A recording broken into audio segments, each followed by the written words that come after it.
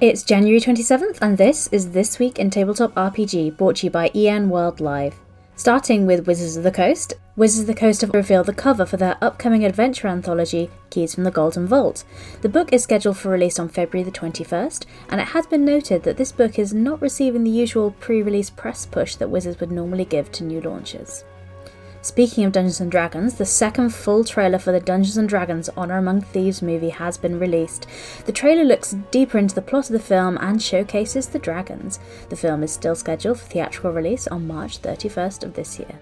And in industry financial news, Hasbro, the parent company of Wizards of the Coast, have announced over 1,000 employees will be laid off over the coming weeks. This represents about 15% of the company's total workforce.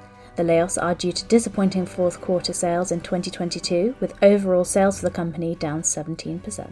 Modiphius have announced the next expansion for Dune Adventures in the Imperium, with the sourcebook The Great Game, Houses of the Landsraad. The book is set for March 2023 release and has a retail price of £38.